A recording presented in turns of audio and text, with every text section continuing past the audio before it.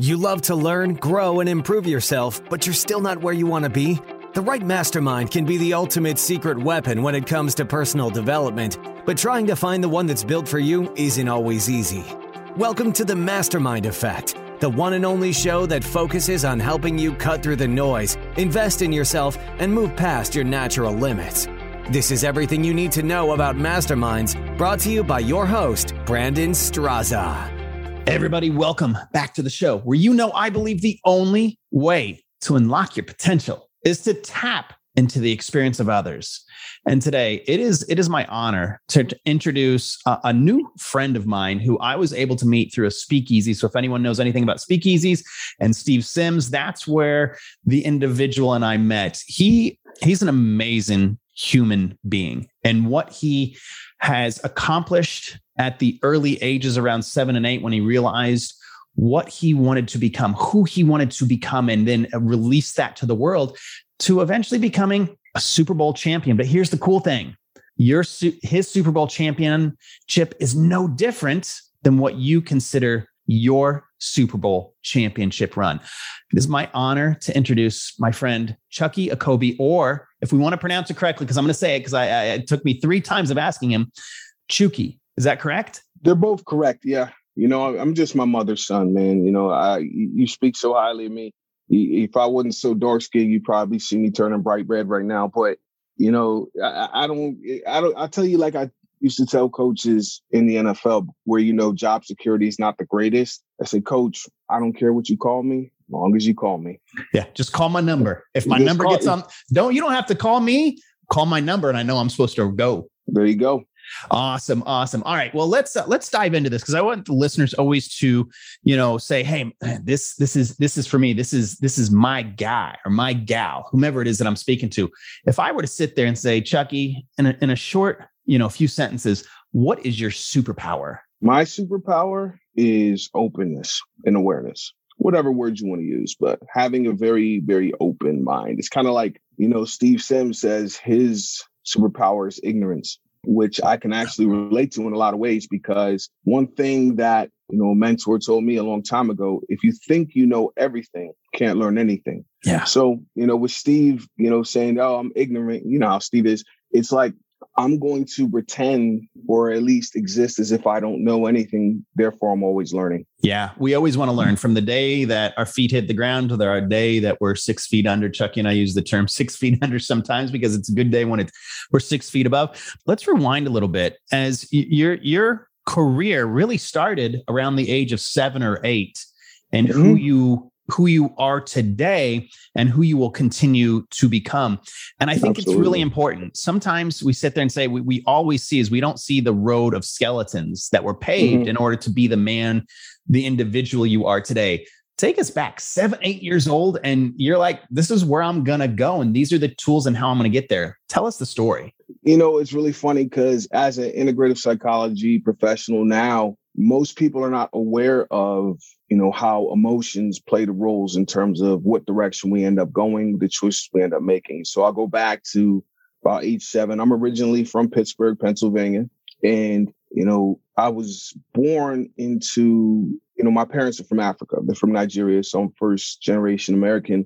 I was born into the second largest Jewish community in America, which is Squirrel Hill in Pittsburgh. And any Jewish people, I know you probably know where I'm talking about, but the significance of that is that at a very young age, I was growing up and I never saw anybody like me. Like I was always different. I was always different from everyone else.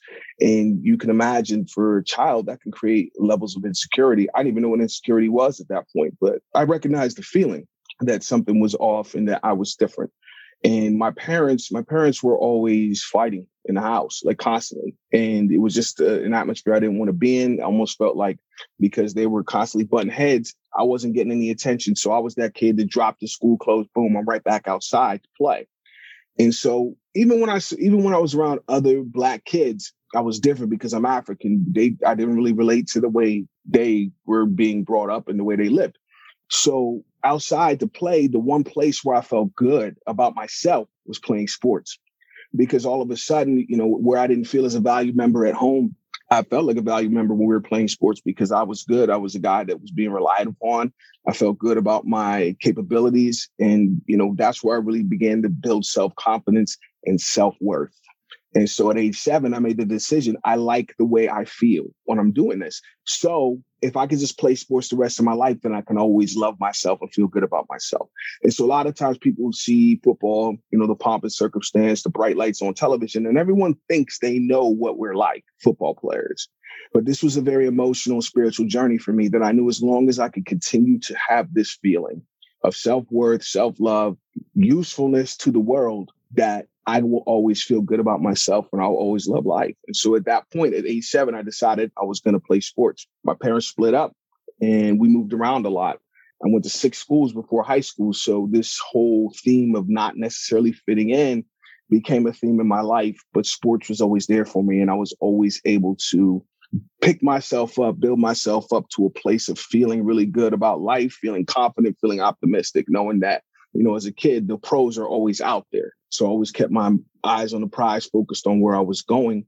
And, there's a lot more to the story, but generally speaking, it's about understanding that when I didn't feel I didn't feel valued in my home, I didn't feel like I fit into the communities I was living in.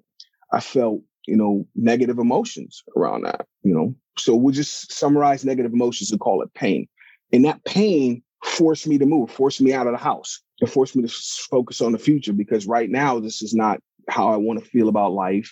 And that pain was a good motivator as a starter. However, pain as a motivator doesn't last. Because think about it like this. If I'm looking to lose weight, and so because I don't want to be fat, I don't want. So that's a pain motivator. That idea of me getting fat is a pain motivator. So it gets me to the gym. I'm lifting, I'm on the treadmill, on the bike. The problem with the pain as a motivator is the minute you tighten your belt buckle, one buckle, where's your motivation? Because you're not fat anymore.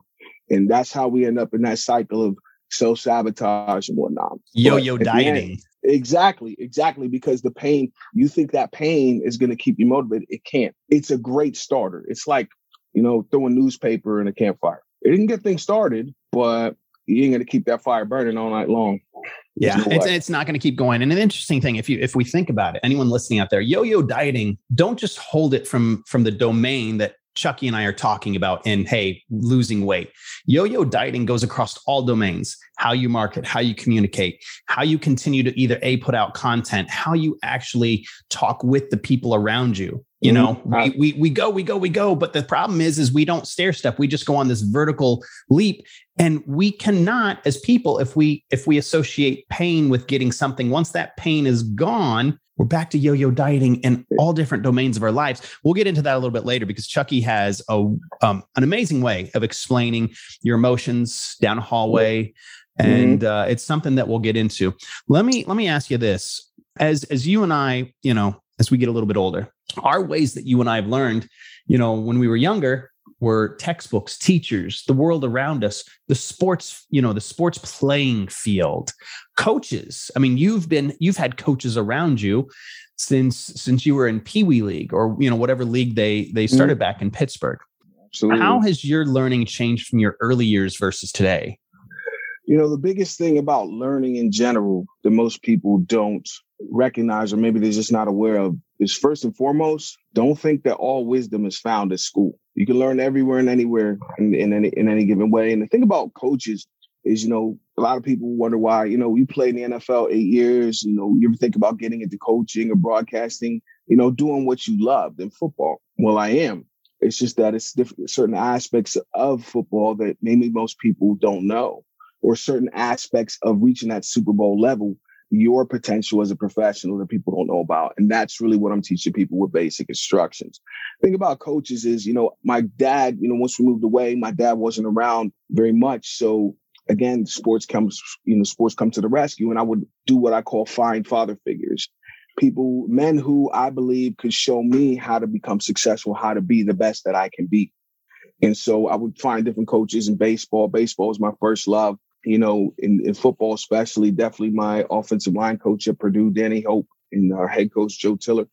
And they really showed me how easy it is to be great at what you love, to really push yourself to the limit and for that pushing, matter of fact, pushing is not even the right word, for, committing to work until you reach your limit is not a difficult process. And so, the biggest thing, one thing that Coach Hope, my freshman year at Purdue, I met him because he came after I redshirted, and I used to go to his office an hour early every single day before practice just to talk about life. This was because this was my father-son time where I would learn a lot of things. We talk about life, we talk about girls, we talk about everything.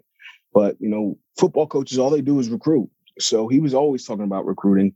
And he was telling me about how, as a coach, that when he's recruiting, he's really only looking at two aspects of people. Look at one aspect, it's dichotomy. And he said, as a coach, just give me the players. I'll find a way to win the game. They don't have to be the most talented offensive line, but I will find a way to get this done. But when I'm recruiting, I can only look for two types of people. You have mules and then you have thoroughbreds. Now, give me a bunch of mules. I will get the job done. The thing is, if I'm coaching mules, I know for me, it's going to be a lot more work. I'm going to have to use pain as a motivator. I'm going to have to use the stick and beat this mule to get the job done. But we'll get it done. The problem is that's more work for me. You know what I want to coach? I want to coach thoroughbreds. Because if I'm coaching a thoroughbred, and everyone thinks they're a thoroughbred, but you always got to ask yourself, am I really? So what's a thoroughbred? He said, if I'm coaching a thoroughbred, I don't need the stick. Heck, I don't even need the carrot. All I need to do is give him the basic instructions of what he has to do to get what he wants, open that gate and watch him run. And that always led me to think about myself, because I was 18 at this time. I'm like, what, am I a mule or a thoroughbred? And it's like that question's been circling around in my mind ever since that day he told me that story. And so when you think about your business now, when you think about your family, when you think about your health and fitness, you think about your relationship with God. Are you a mule or a thoroughbred? Wow. That is, let me ask you this, because this goes to what my cornerman, Dr. Jeff Spencer, and I talk about: human mindset versus champion's mindset. And you mentioned that you go back to that question frequently. Do you ever sit there, and does the human mindset in you ever sit there and be like, man, you're playing at the mule level when you know that you're a champion, and all it is a shift in your mind, and sit there and say, nope, you know what? That human mindset's always going to be there. It's going to sit there and just whisper things into my ear to cause me doubt. But the reality is my champion's mindset is stronger, and I am a thoroughbred. Does that ever sit there? And because you had mentioned you ever since you were 18, that was a question that went around. It's a question. To me, it's kind of self-regulating and maintaining the integrity within myself. So if you decided at age 7 that you want to be a professional football player, well, back then it was baseball at first, but I didn't make it. I had this football thing to fall back on, so I'm okay. So, the thing is, if you say you want to be that, you want to be a champion, you want to be the best, you want to be a millionaire, a billionaire, a trillionaire, whatever, in this moment right now, when there's something you're supposed to do, a responsibility, or take action that will bring you closer to your ultimate goal. When you're sitting there thinking about it, when you're procrastinating, you're a mule. Yeah. You're a mule. Like, to me, you're in total control of the energy that is you, the act, the behaviors you take, the thoughts you think, the communication you put out there, the way you interpret communication when it comes in. The bottom line is, if you understand the basic instructions, which we'll get into in a moment, when it's time, it goes back to coaches again. So I think about Joe Tiller, and when I was at Purdue, and he came in 1997, after 96, after like 12 consecutive losing seasons for Purdue football. And he comes in, with this new attitude to revive this program. And day one, the first meeting, he's telling us how we're going to be champions and all this great stuff. And it all sounds good. We're really excited. We're eager. This is obviously what we all want deep down. But thinking about the last season, the last couple seasons, the history of Purdue football, the way people see Purdue football, we're wondering, how are we going to overcome the past to get to become what he's talking about? And so you think he would have a lot of different rules, all this discipline. He's going to, these guys have been losing. We're going to treat them like mules. But the funny thing is, we only had one rule on our team, and that was it. And when I say one rule, I mean as far as academics, as far as football, as far as personal conduct, one rule. And if you follow this rule, you'll have everything you want. And that's what he told us day one. And that rule is what he calls the do right rule. Just do what you're supposed to do, the way you're supposed to do it, when it's supposed to be done. Just do it that way every time. If you do less than that, you're a mule. Love it. You love it. You're a person of your word, because you have your brothers or sisters in arms in whatever, area that you're in. that you're locked there. I'm going to do it when you want it, when it matters most to you, because that's my oath. That's my creed. That's what I'm going to do on the field, off the field, at the lunch line, wherever it is. Wherever. Because when I live by that, I never have to question what's next. I know. Mm-hmm. And I never have to question if I'm a mule or a thoroughbred either. Right. Let's kind of go down that mule, thoroughbred, the emotional doorway. I sit, you sit there and I want to hear how you word it, but I sit there and say, champion's mindset, human mindset. And why I was able to gravitate so quickly to you is I see that doorway that you talk about. You got the champion stuff over here, you got the human mindset over here, and really the human mindset is what's pulling you. Yeah. And so that's how I've been able to gravitate and correlate to our, the conversations, because we've had a few before this. Yeah, absolutely. And I want to sit there and have you frame for the listeners, like, who's really running the show out there. And when they work with Chukky, who's really running the show, and how do you walk them through it? The funny thing is, it goes back to another coach. It all starts with coaches, and it goes back to the year we won the Super Bowl back in 2005. Now, going into that season, we were 15-1 the year before, which was Ben Roethlisberger's first year. I know Ben's been in the league now. People can't. When was he a rookie? It was like, we played against the Flintstones. So, Ben was a rookie. He was rookie of the year. We had our defense come back. Everyone thought we were going to win the Super Bowl. But halfway through that season, we had lost 3 games in a row. And if we lost one more, we were out of the playoffs. So all of a sudden, we're feeling anxious. We're feeling, some people are feeling fear. Some people are feeling doubt, confusion. And Coach Cowher, who, just went to the Hall of Fame a couple of weeks ago, he had a feeling. He knows his team. He has a pulse on what's going on mentally and emotionally with the group. And he walked into the meeting the day after we lost that 3rd game. And I'll never forget what he said, because it's literally the basis of everything I do in basic instructions. And he said, guys, you don't know what you don't know. And whether you realize it or not, it's what you don't know that you don't know that's actually running the show right now. And so, since you don't know what you don't know, how do you know what you think you do know is right? Don't answer me. Just relax and contemplate this for a moment. You don't know what you don't know. And obviously, that's a statement that I couldn't argue with in that moment. Not really sure what he meant right now, but it made me open up and listen, because whatever he's about to tell me is probably something that I don't know, a piece of information that will make whatever this current obstacle is that seems insurmountable, it might make getting what I want simple. But as long as I think I know, I can't learn. Now, when we talk about what we don't know, think about, like, you ever heard this saying that we as human beings only use 10% of our minds? You ever heard that before? We've talked about this. You and I have. Yeah. It's not true. It's absolutely false. It's not true. There's a reason why people think that, but it's really about the way humans think. Humans got 2 different types of thinking. That's really what separates us from the rest of life on this planet. You've got a conscious mind and you've got your unconscious mind. Now, it's about how these 2 types of thinking interact to create our human experience. Now, the conscious mind, imagine the conscious mind as like a 4-year-old version of you, little kid, right? Old enough to speak and communicate and to understand things and make judgments and decisions, but still a very small and simplistic, innocent kid, right? That's your conscious mind. Now, imagine your unconscious is like your pet. It's your dog, right? So you got a 4-year-old kid and his dog. But here's the thing. This dog is about 170-pound Great Dane, and you're 4. So understand your conscious mind is about 10%. So that's where that saying comes from. What you're conscious of is 10%. Now, I'm going to simplify these 2 ways of thinking just to make it easy to digest. The conscious mind is in charge of everything outside of you. That's it. All it does is essentially make judgments as to what we believe is happening outside of us.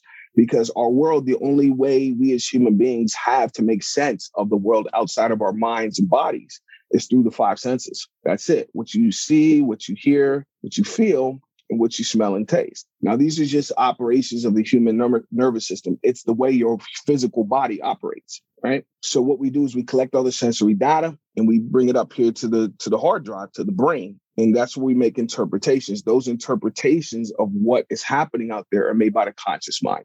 So your conscious mind is your everyday thinking. It's the part of our minds we're engaging right now as you're listening. When you talk to yourself, you can speak back. That's a conscious mind function. Now, the unconscious mind is much bigger and stronger, 175 pounds versus a 4-year-old, much bigger and stronger. But this dog is man's best friend, right? So this dog loves you. It would never hurt you in a trillion years. No way. It's a big, strong dog, but it's like Scooby-Doo or Marmaduke, right? This dog loves you. Do anything you say. It's much bigger and stronger because it has many more jobs. So think about what's keeping my breathing just steady right now. You know, my eyes blinking, my heart beating, all things we can agree we're doing, but we're not conscious of. You follow me? This is the job of the dog. That's why it's so much bigger and stronger, because it's got a lot of jobs. Now, I could get really deep in this because I am a nerd when it comes to integrative psychology and performance. I can get really deep. I mean, I don't want to get too deep into it because we got other things to discuss, but without getting too deep, your unconscious mind is in charge of everything you're not conscious of. One way to look at it is the conscious mind is in charge of the thinking. 1 + 1 = 2. That's the little kid can do that, not the dog. The unconscious mind, the dog is in charge of feelings and instincts, natural animalistic tendencies. And the most significant of these unconscious functions is emotions. Your emotions, think of it as that dog. Now, I have 2 dogs. One of my dogs, was almost 10. Had him since he was 8 months. He's been communicating with me since day one, but he's never spoken a word. So the question is, when you think about your unconscious mind and you think about your emotions, am I understanding the communication I'm getting from myself? And that's a big thing because, again, when my dog's upset, I know it, but even though he doesn't tell me, or when you're feeling something's off, do you understand what the communication you're getting from inside actually means? Because if you don't, you're gonna make choices that may not be in your best interest to get your ultimate result. One thing about emotions is that people don't understand what negative emotions are about. First of all, there's only 5 of them. That's it. Anger, sadness, fear, hurt, guilt. And any other words you come up with is going to fall under one of those categories. And so here's the thing. When we feel negative emotions, it doesn't feel good, does it? No. When you feel anger, it's not good. You feel sadness, it's not good. So people think it's something to avoid. You're missing the point of that communication from yourself. Think about this. My dog, he barks at everything. Dog walks by, he barks. Person walks by, he barks. No reason at all, he's barking. So you understand, you can see yourself constantly telling the dog, shut up, stop, be quiet, be quiet, be quiet. But what if there's a burglar crawling in the window and he's looking to warn you, but you're telling him to shut up? That's what you're doing when you're stuffing your emotions down. That's a signal from yourself. Your best friend is trying to make you aware of something important. The dog is man's best friend, and he wants you to get the learning from whatever's happening. The more you stuff those emotions down, the worse your life is going to get. And then when I say, and it won't stop getting worse until you stop and deal with it. It won't until you stop stuffing it down, until you learn to let it go. Because people don't understand negative emotions. Negative emotions were given to us by nature to keep us alive. They're actually good. There's no such thing as good or bad emotions. There's no such thing.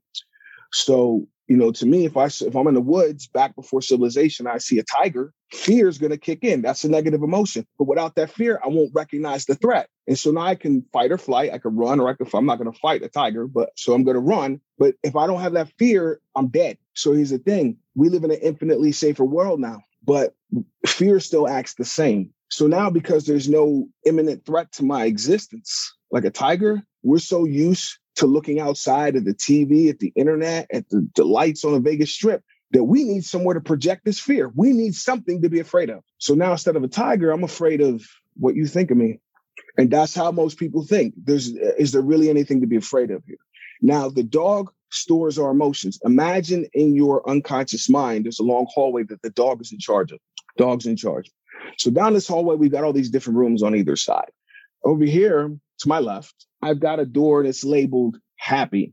The next door down is labeled grateful. The next door down is labeled love. So anytime I feel this emotion that we can all agree we call happy, from the first time I felt it as a baby, to that first sip of coffee this morning, what the dog says, what your unconscious mind says, these feel the same. And we take the happy memories and they're stored in that happy room in the unconscious. Remember, it doesn't matter if you remember it consciously, the dog remembers all. So every time I feel grateful, the grateful memories go in the grateful room. Every time I feel love, it goes in the love room. But here's the thing about emotions, like we already talked about, there's no such thing as good and bad, only positive and negative, like a battery. There's no bad into the battery. So over here on my right, I've got a door and it says angry. Next to that, I got a door and it says fear. Next to that, I got a door and it says guilt. So every time I feel this emotion that we call angry, we can all agree. From the first time somebody took my toy away to when that jerk cut me off on the highway this morning, the dog says, they feel the same. And the anger goes in the anger room, fear in the fear room, guilt in the guilt room. Here's the significance of these rooms. Whichever room has the most stuff in it creates an emotional filter through which you experience your life. And now, what do you mean an emotional filter? Okay, it's like I'm looking at this window to the right of me. I know some people probably can't see, but I'm going to do my best to paint a picture here. So if I'm looking at this window, I see a tree out there. So I'm looking at the tree. I see the blue sky. I see the trunk. I see the green grass. You know what I don't see?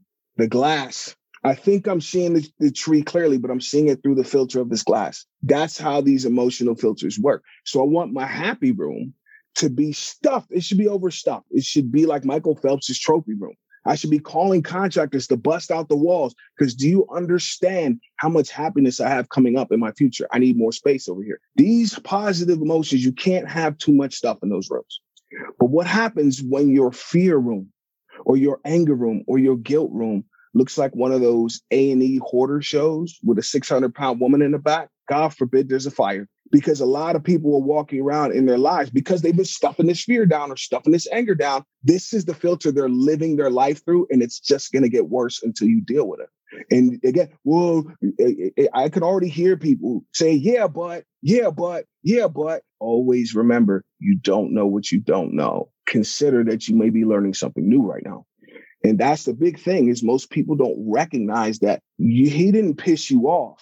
You're angry, and that's why you're interpreting whatever he did this way. Remember, your emotions are inside, not out there. The emotions are inside. So whatever I'm feeling, it's me. If I'm angry, I'm the problem. And that's the best thing you've heard today. Because if I'm the problem, then I can do something about this feeling. But as long as he's pissing me off, he's controlling me. And that's emotions. Most people don't understand. Understanding emotions is the difference in everything. You got to understand them so that you know what to do when that dog is barking. You understand the domain, you understand the emotion, and you understand that you control what the outcome can be based off of not letting the dog go chase something that they shouldn't be chasing. Remember what Coach Cowher said. It's what you don't know. You're unconscious that's running the show right now. That's verbatim what he said. That's the basis of what I do with basic instructions is help you to identify these things and get rid of them. Yeah. Because once you remove that, how much easier it is it to move towards your specific desired Super Bowl level result? Absolutely. Absolutely. You know, there was a lot to digest. If I was listening right now, I'm just quick piece of advice. Rewind and listen to what was just said again, because when you start dissecting it, there was just so many nuggets of just information that when you look at it and you dissect it, you're like, holy crap, this is what I've been doing. And I control what the outcome can be. Let's talk about success, because success really started at a really young age for you. Other people might have looked at him and like, he had all these challenges, he had all these things, but you started talking to about yourself at a young age about what success was to you, whether it was in the community, whether it was in the house, on the playground, or in sports. Some people, when they look at success and you know what it takes to be successful, they look at mentorship, willingness to fail, experimentation, partnerships, willingness to define success, which is what I believe you started doing at a much younger age. Absolutely. What do you feel it takes to be successful, and how did you start building that foundation at such a young age? Well, the biggest thing is it started with the pain, the discomfort. I felt this conflict internally when I was at home. Like, this just doesn't feel right. I was a kid. I couldn't explain it. I just didn't like it. That's that pain, that negative motivator. And that's what sent me out of the house. But then I found sports. And so all of a sudden, sports became a pleasure. And so remember, mules and thoroughbreds. Mules is the pain motivator all the time. But once I found sports, I had a pleasure motivator. It's something that compelled me, something that attracted me like a magnet. Like, I have to have that, you know? And most people don't think about their goals that way. Most of the time we're comparing to the rest of the world. So if someone, you know, especially coaches are always advertising 7-figure this, paid in full, piffy, stiffy, all this algorithm stuff, shiny things. They're waving something shiny so they can take your money. And it's like, listen, those things are awesome. Not going to lie. But why do I want it? And once I get it, what am I going to do with it? Because it really all comes down to the name of the game here is happiness. And I found something that I knew someday if I could be just like my favorite athletes on television, if I could be just like Barry Bonds, if I could be just like Dermontti Dawson, if I could be just like Ronnie Lott, if I could be that, just the thought of that in my future is what continued to keep me going. But because it was a great distraction from this pain at home. So all of a sudden the pain got me out, but if I want to keep going, I need something out there to go towards. I need a specific desired result. And I decided my specific desired result at a very early age. So then from there, it was a matter of determining what are the specific actions I need to take to become what I want to become. And that's really, in reflection, that's where I pinpointed the actual basic instructions, which we'll get into in a minute. But the big thing is think about what you want and not what you don't want. And that's really, I just already explained it just a moment ago, but think about what you want. I want to be a pro, not what you don't want, the BS at home. To me, if I'm constantly thinking about this, I'm constantly feeling that negative emotion. But if I'm constantly thinking about going home to Pittsburgh, constantly thinking about being drafted, constantly thinking about being a champion, well, then I feel like a champion at age 8, 9, 10, 11, 12. And my dog, the unconscious, is learning to behave like a champion. But if I don't put that in their dog's face, that picture of being a champion, then how does he know that that's what I want? Because most of the time people are thinking about what they don't want. So think of any idea you bring up to your mind. Bring it to your mind consciously, anything you think about, like, I want some ice cream. To me, it's the equivalent of taking a picture and showing it to the dog. You're showing them this picture of what you want. I want this ice cream. Oh, turn the light on back. Says, I want this ice cream, right? I want this ice cream. So the dog is man's best friend. Whatever the dog believes you want, he's going to do everything he can to get it for you. It's going to bring it into your awareness. But he's a dog. He doesn't understand words like don't. So when you think about what you don't want, that's the picture you're putting in his face. And because he's just a simple-minded dog, he thinks it's what you want, especially if you think about it all the time. Then he's like, this must be what she wants. She really wants this because she's always talking about it. She's always thinking about it. So this must be what she wants. So think about it like this. I say to the dog, my dog loves to play fetch, loves fetch, right? So I take that picture of what I don't want and I put it in the dog's face and I say, hey, I don't want this. And I throw it. What's the dog going to do? He's going to go get it and bring it back. And I said, no, silly dog, I don't want this. And he throw it. And you wonder why the same problems keep coming back into your life. It's because of you and you're not taking control and thinking about what you want and not what you don't want. You're confusing the dog and you're the reason why you're unhappy. You're the reason why you don't have your results because you don't have control of your hard drive, your mind. And if you learn to think about what you do want, you're going to be aware of more of that in your life. You're going to be aware of more opportunities to bring that into your life. And you're going to be aware when exactly what you've been dreaming of shows up in your face. Like, say, I don't know, getting drafted by your hometown team to play professional. How does somebody do that? I'm telling you now, the same thing that Andrew Carnegie, the richest man that ever lived, the father of the steel industry, he pinpointed the number one requisite to have the kind of business success that he had: emotional discipline. Think about what you want. Yes. Yeah. And so I'm gonna tie into this one for anyone listening out there right now. I can tell you what Chukky just said has been one of the biggest changes for me over the last several years. I used to sit there and say, oh, I'll wear my emotions on my sleeve. And I was super proud of that. But the problem is I brought those emotions, happy or sad, to every conversation that was happening. And so I was making emotional decisions as opposed to strategic decisions to get that win-win-win. Now, did I still have success from building companies financially, happiness factor? Yeah, those were in there. But let me tell you, all those things spiked when I stopped allowing the emotions to run the show and sat there and started, handling my own stuff. Exactly, bro. Exactly. I mean, the biggest thing is going back to the kid and the dog. Yeah. And just think about any kid you've ever seen walking the dog, or maybe you were a kid walking your dog. Who's holding the leash? Because that's who's in charge. So when people say, oh, I don't know, I have anxiety.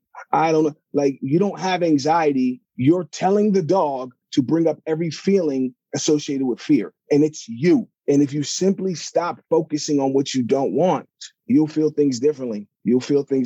So again, it goes back to that kid and the dog. if you consciously have the leash, when the emotion comes up, just like when my dog is barking at something in the window, I have control to say, shh, I'm thinking. And the thing is, going back to that tiger in the woods, when I see that tiger and that fear kicks in, this is science. This is straight science. When the emotion, fear is heightened, my mental, logical, analytical faculties shut off because I don't have time to think about it. I got to get away from this tiger, and fear acts the same. So anytime you're feeling afraid, you cannot trust your internal voice. Your logic is not working. I promise whatever you do, this is going to end bad. I promise you it will. Maybe not today, but do it enough times and it will end bad, whether it's a positive or a negative emotion too. But typically, if I'm angry, you're whatever you're saying, I'm not hearing it. If you're afraid, you cannot trust yourself because that fear is a filter through which you're seeing the situation through. And if it's marred by fear, whatever action I take is going to produce more fear. Action, reaction. And so many times we're so reactionary to what's happening around us. Mm-hmm. And then that emotion runs us to the next, to the next, to the next. And that's why you need a Chukky in your corner. That's why you need, someone that has at ages most of us can't even comprehend for how we started building our future and our success. That's a Chukky. All right. As we get closer to the end here, I got a few more questions that I'd love to, find out. I think in times of prosperity, the wins, they're just a little bit easier. But I think ingenuity and creativity come when we feel the squeeze. At some point, I'm hoping not to say this, but I feel the world is still feeling the squeeze out there on all different playing fields. Mm-hmm. What are you working on right now that's going to take place over the next 12 months that excites you? The big thing is, starting to get back out there in front of groups and doing trainings and teaching and speaking, because I'm a speaker by trade, and really helping people to understand what the 4 basic instructions are. Now, everything we've said so far today really leads into this. And so I'll go over the 4 basic instructions, which is exactly how I achieved my Super Bowl level of success. And I'll tell you how it works in different contexts. So basic instruction number 1 is let go of the past. And this is where emotional discipline really comes in, because a lot of times we're thinking about things from the past and comparing it to the moment, thinking about how we thought things were going to go, seeing that things didn't go exactly as we planned, but we're still focused on this isn't right. This isn't fair. It should be no, let it go. Deal with what's happening right now. Let go of all of that stuff, anything you're afraid of, anything that happened. With the work I've done, we talk about letting go of the past. It's a simple concept, but I've helped people who've been sexually assaulted, who couldn't let go of the past, who were in, military situations, PTSD, where they couldn't let go of the past. But it's not that they couldn't do it. They didn't have the basic instructions of how. So to me, that's the first thing is we cannot have any negative emotions creating a filter or weighing us down as we're looking to move forward. So that's the first thing is letting go of is getting to a place where you're not emotional, just like you said. You literally do not do anything until you're there. Do not do anything. So basic instruction number 1 is let go of the past. And that's actually the specialty of what I help people do, is to learn emotional discipline.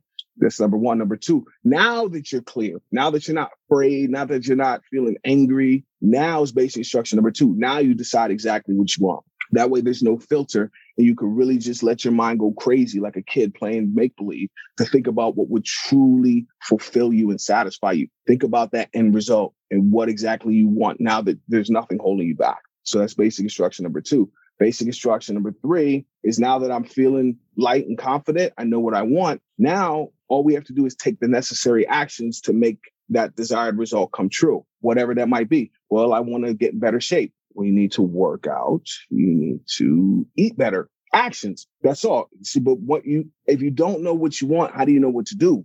You see, this is like a recipe. You got to do them in order. If I don't know what I want, how do I know what to do? My favorite quote of all time by Don Harold. He was a cartoonist, early 20th century, wrote newspapers, and he said, unhappiness is not knowing what you want and killing yourself to get it. So we got to make sure we're not just spinning our wheels, taking actions just to say, I'm busy. How many entrepreneurs do we know? I'm busy. Oh my God, I'm busy.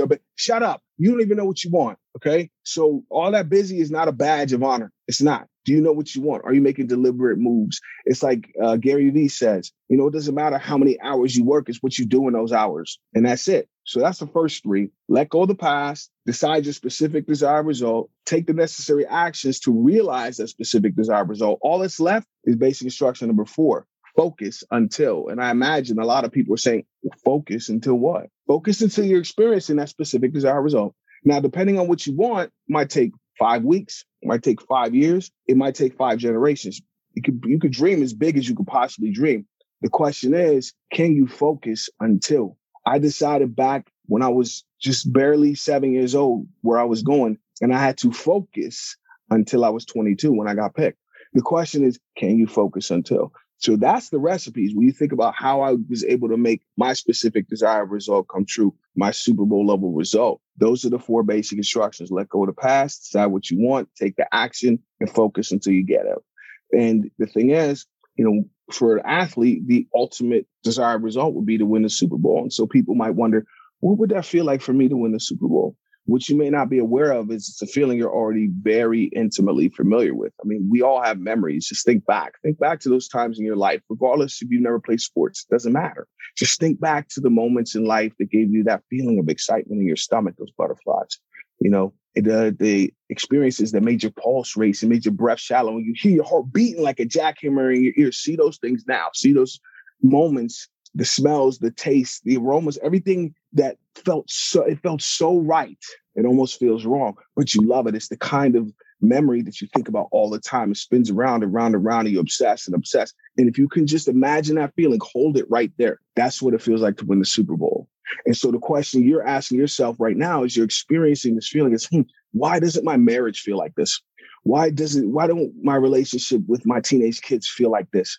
Why doesn't my career feel like this? And the thing is, if you could imagine it, it's already in there. So it's a matter of you getting that dog and that little kid on the same page so that you can determine what you deeply desire, basic instruction number 2, so you can communicate correctly with the dog and move easily and naturally towards your specific desired result. Search for your Super Bowl level sensation. Yeah. And I'm going to share with everyone what mine is, because I was visualizing it and starting to have those feelings as Chukky was talking about this. My 2 biggest ones, and it's not building my first, second, or third company, exiting from one, the one that we're working on that it's been, going on 3 years in the making with Success Finder.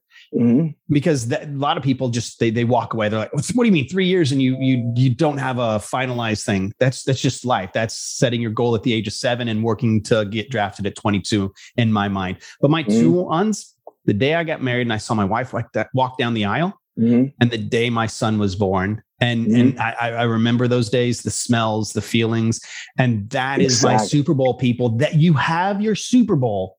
Now take that, move it into a different domain of your life that you don't feel that. You get that emotion. Start going towards that. Start taking that action. All right, last one. And you've given so many. This next one, you've given a lot already, but I want to condense this one. What is a tip, a tactic, an actionable item that if anyone listening to this right now implemented this over the next 30, 60, 90 days, would see a real impact on their personal or business life? I know it's going to sound obvious, but the mind and the body are connected. But do you know how they're connected? It's the breath. Breathing is how our mind and our bodies are connected. So a lot of people, when I say control the dog, people say, but I can't, I have anxiety. No, you have the leash. So how do I control the dog? Breathing. Because you recognize our breathing changes when we're feeling emotions. When I'm angry, I don't breathe. Or when I'm afraid, it gets really irregular. So if you control that, you can control the dog.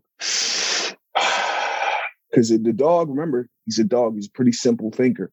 He's like, I thought we were afraid, but he seems to be breathing normal. So I guess I'll be quiet. And then all of a sudden, you're in control. In those moments when you feel anxiety, when you're afraid to get on stage, or you're going into a difficult discussion, breathe and turn your internal focus to your solar plexus. Just focus on that spot and keep a steady breath and watch how you're able to control that dog. Wow. I think of it as, and I'm going to botch the name of this, diaphragmatic breathing, or, it's whatever it is. You got it right. You got it right. So, Chukky, when everyone realizes all the value that you brought today, where's the best place that they can reach out to you if they want to work with you, if they want to learn more about you? Where's the best place for them to reach out to you? LinkedIn is always the best. You know, we live in a social media world nowadays, and you know, about every hour, you know, you're looking at it. So I'm a human being. I know I might sound like I'm from another planet, but I am a human being. So as far as social media goes, LinkedIn, or you can go to website basicinstructions.com. And those are probably the two best places. Every other, Instagram, Facebook, Twitter, I'm there. But LinkedIn, basicinstructions.com. And remember, it's for basic instructions. So on that URL, it is plural, basicinstructions.com. We have got Super Bowl champion, where this road started when he was a child. Chukky, Okobi. Thank you so much for what you brought to the Mastermind Effect today. I appreciate you. Hey, man, I appreciate the opportunity to be here, and you and I connecting. You know, this isn't our first conversation, so I'm just looking forward to more. Yeah. Big love and thanks. All right. No problem, man. Thank you for listening to the Mastermind Effect, your secret weapon for personal development. If you enjoyed the show, please take a moment to share with a friend and leave a 5-star review on iTunes. And don't forget to subscribe through your favorite podcast host so you won't miss a single episode. You're one step closer to experiencing the Mastermind Effect.